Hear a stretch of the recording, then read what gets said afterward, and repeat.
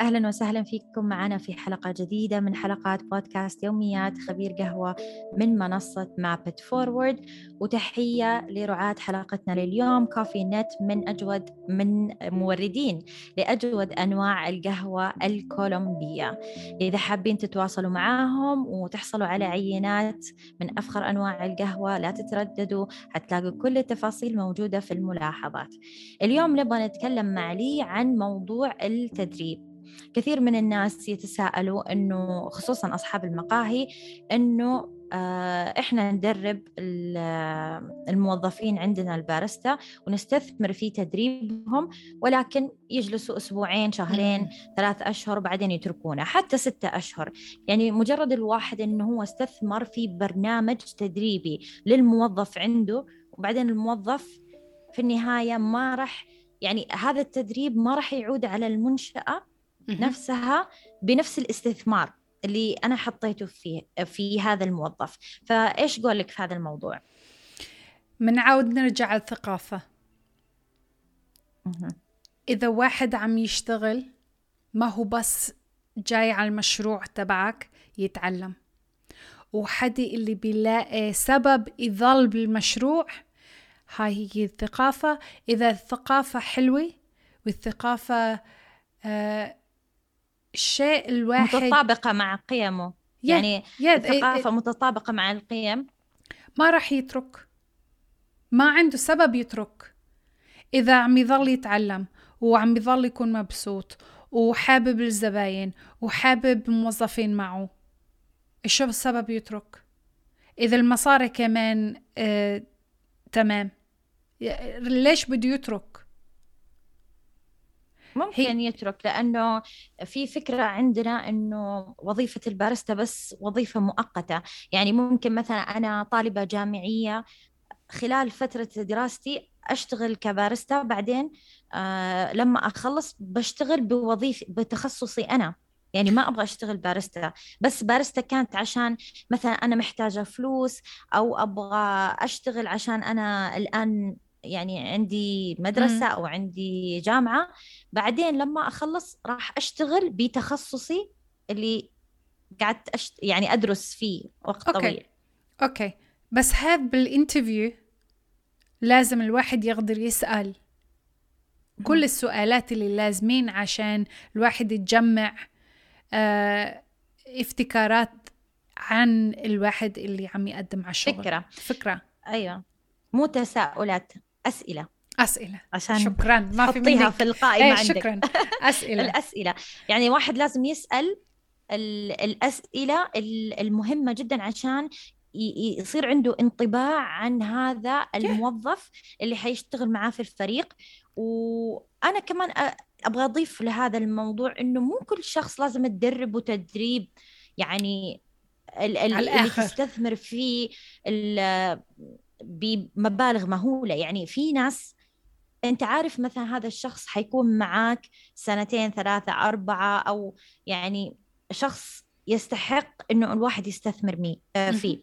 بس مثلا لما يكون شخص ثاني هو عارف إنه هو ما حيجلس عندك غير فترة معينة، فلازم إحنا نعرف إنه نوظف البرامج التدريبية لكل شخص على حسب اللي يناسبه، على حسب المكان اللي هو والمهام اللي هو قاعد يتحملها ومسؤول عنها في المقهى أو في المشروع عندنا. يعني مو كل شخص مفروض يتدرب زي الآخرين نفس التدريب على نفس المستوى، ولا مثلا بتعمق أكثر.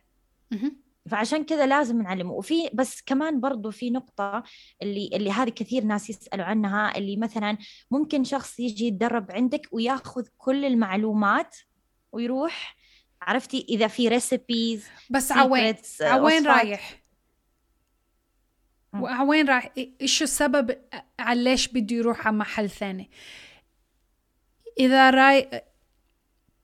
إذا رايح ليفتح محله، أوكي، راح يفتح محله بس إيمت يعني بدي اجي مثلا سارة انت بدك تفتحي محلك ان شاء الله عن قريب، ان شاء الله ان شاء الله ان شاء الله. بس انت اذا حد يجي بده يشتغل عندك وبده يظل عندك 2-3 عشان بده يروح يفتح محله. يعني انت بتعرفي انه ما حدا رح يترك اليوم يفتح محله بكرة، ما هو غادر. يعني كم لما أحد يقول لك حروح أفتح محلي بعد 3 سنوات قادمة. هذه الميزة فيها، إنه يعني لما أحد يقول لي أنا جاي هنا أشتغل يعني يمكن هذا شوية إحنا بنبالغ في الخوف، لأنه فعليا الواحد لما يفكر يبغى يفتح مشروعه ما حدا يقدر يفتح مشروعه بكرة. أيوة يعني بده سنة على القليل، بده سنة فعلا. وإذا أنا صاحبة المحل دائما أطور في مشروعي، فحتى لو هو تركني وراح يفتح فأنا قاعدة أطور بشكل مستمر. فليش الخوف يعني؟ وبعدين مثلا في أشياء أنا عارفة يعني هي من خصوصيات المحل، يعني مثلا وصفات معينة، هذا كمان يرجع لاختيارنا للموظف. يعني من البداية هل هذا الشخص أنا ممكن أثق فيه؟ ممكن مثلا أعطيله الوصفات، أو أنا ممكن أخلي الوصفات أشياء جاهزة إنه ما يعرفوها الموظفين. بس يعني في حلول، إنه إحنا متخوفين كثير من هذا الموضوع، حياخذ الأسرار وحيسيبني تخيل الأسرار.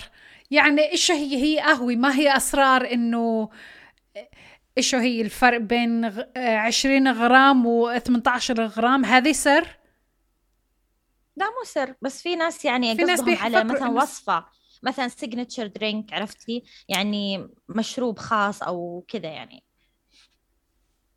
طيب إذا بدك تروحي تفتحي محل وتاخذي من الوصفات من كل غير محل، ما حد رح يجي لعندك. يعني ما هو it's not authentic. خليهن يروحوا. هي الشغلة الصعبة للواحد ينقل الموظفين، إنه يلاقي موظفين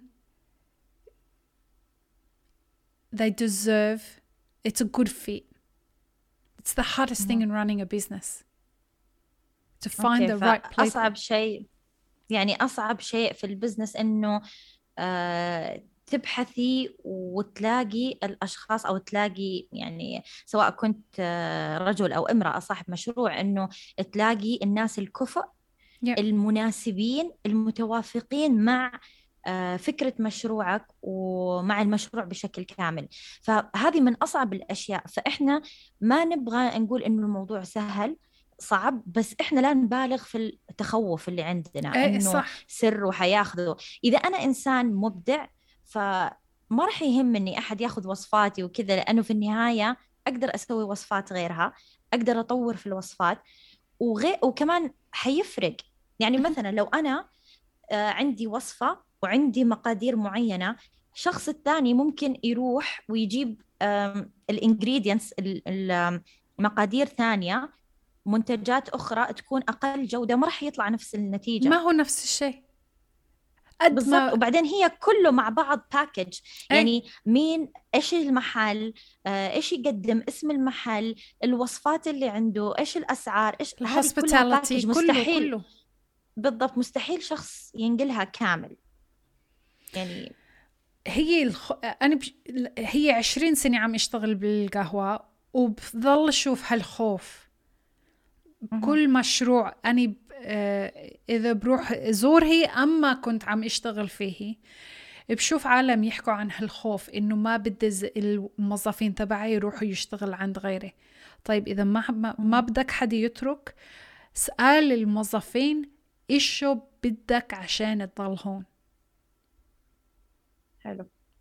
العادة ما هي شغلة فلوس. ما هو فلوس اللي بيخلي الواحد يضل بمشروع. هي الإحساس، هي الثقافة، هي الناس اللي عم يشتغل معهم. كله هالشغلات اللي بيخلي الواحد يقدم يفيق كل نهار ويقول إنه أنا مبسوط رايح على الشغل. صحيح. وفي كمان كثير من الناس اللي أعرفهم وأنا واحدة منهم، يعني أنا تركت شهادتي وتخصصي الجامعي وأنتي كمان، أنا كمان، ودخلتي في عالم القهوة واستمرينا إن شاء الله يعني، وحنستمر بإذن الله. فيعني الواحد لا يتخوف من هذا الشيء. فعلا الشخص اللي زي ما قلتي جود فيت للمحل حقك، الشخص اللي فعلا يستحق إنه يكون معاكم في الفريق حيظل. الشخص اللي ما يستحق ما حيكون موجود. والشيء الثاني أو الزيادة يعني فوق هذا كمان، إنه إحنا الآن حتى هذه الفلوس اللي بنستثمر في تدريب الكفاءات الشبابية اللي عندنا، إحنا بنستثمر في شباب وبنات. فيعني فلوس مش ضايعة، لا يعني بالعكس، إحنا هدول كلهم شباب وبنات البلد والناس اللي بنعيش معاهم. فهذا للمجتمع كامل. ليش ما حلو. يعني نقدم جزء بسيط إنه نستثمر فيهم، خليهم يروحوا مكان ثاني ويقدموا شيء أحسن. ليش لا؟ إحنا بنساهم بأنه يكون عندنا كفاءات محلية وشبابية فعلا نفخر فيها. يعني هذا وجهة نظري. حلو كثير.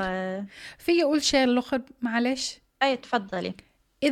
إذا مسؤول مشروع عم بيلاقي إنه كل واحد من موظفينه عم يترك بعد شهر شهرين، ما لازم يظل يقول إنه هذول الموظفين هن اللي غلط. لازم يطلع ويسأل السؤال ليش كل الموظفين عم يروحوا. صحيح. لأنه إذا موظف ما عم يظل 6 أشهر سنة وكل الموظفين عم يتركوا بعد شهر، هذا في غلط بالمشروع. صحيح. فلا بد إنه إحنا نراجع أنفسنا ونشوف يكون بيننا وبين كل شخص في المشروع تواصل أكثر وتواصل فعال عشان نقدر نوصل لنتائج. هذا اللي أنا استشفيته من كل الكلام اللي كنا كل مرة بنتكلم على نفس الموضوع. كيف نتواصل مع بعض، صح؟ صح. وهذا الشيء تكلمناه كمان في المجموعات، إنه communication. إحنا ينقصنا في حلقات ناقصة في طريقتنا في التواصل مع الآخرين. فهذا الشيء اللي لازم نشتغل عليه فعليا، مو نشتغل على كيف نخليهم يفضلوا كيف أما يعني 20 غرام أما بالضبط. يعني فعليا إحنا لازم نفكر كيف يصير بيننا وبين فريق العمل تواصل فعال، كيف نبني هذه الثقافة، كيف نطبقها، كيف نجيب الناس اللي يتوافقوا مع المشروع عندنا، وكيف يستمر هذا المشروع بأفضل صورة ممكنة. حلو سارة، يعطيك العافية. شفتي إيش رأيك بآخر جملتين كذا في الكلام؟ وفي نهاية حلقتنا بتمنى لكم يوم جميل سعيد وقهوة ممتعة.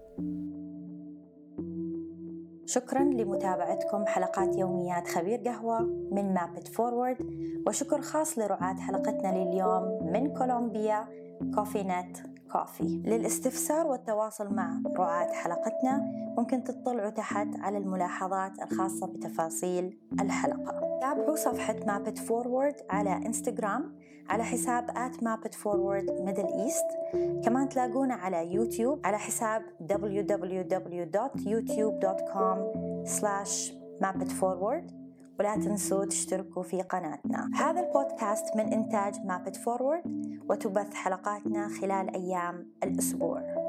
الموسيقى المستمتعين فيها من إنتاج لي صفار وإيفولوشنري ثيوري. إذا حابين تتعرفوا أكثر على مابت فورورد زوروا موقعنا mapitforward.org/middleeast. سعيدين بمتابعتكم دائما، وأتمنى لكم يوم جميل سعيد وقهوة ممتعة.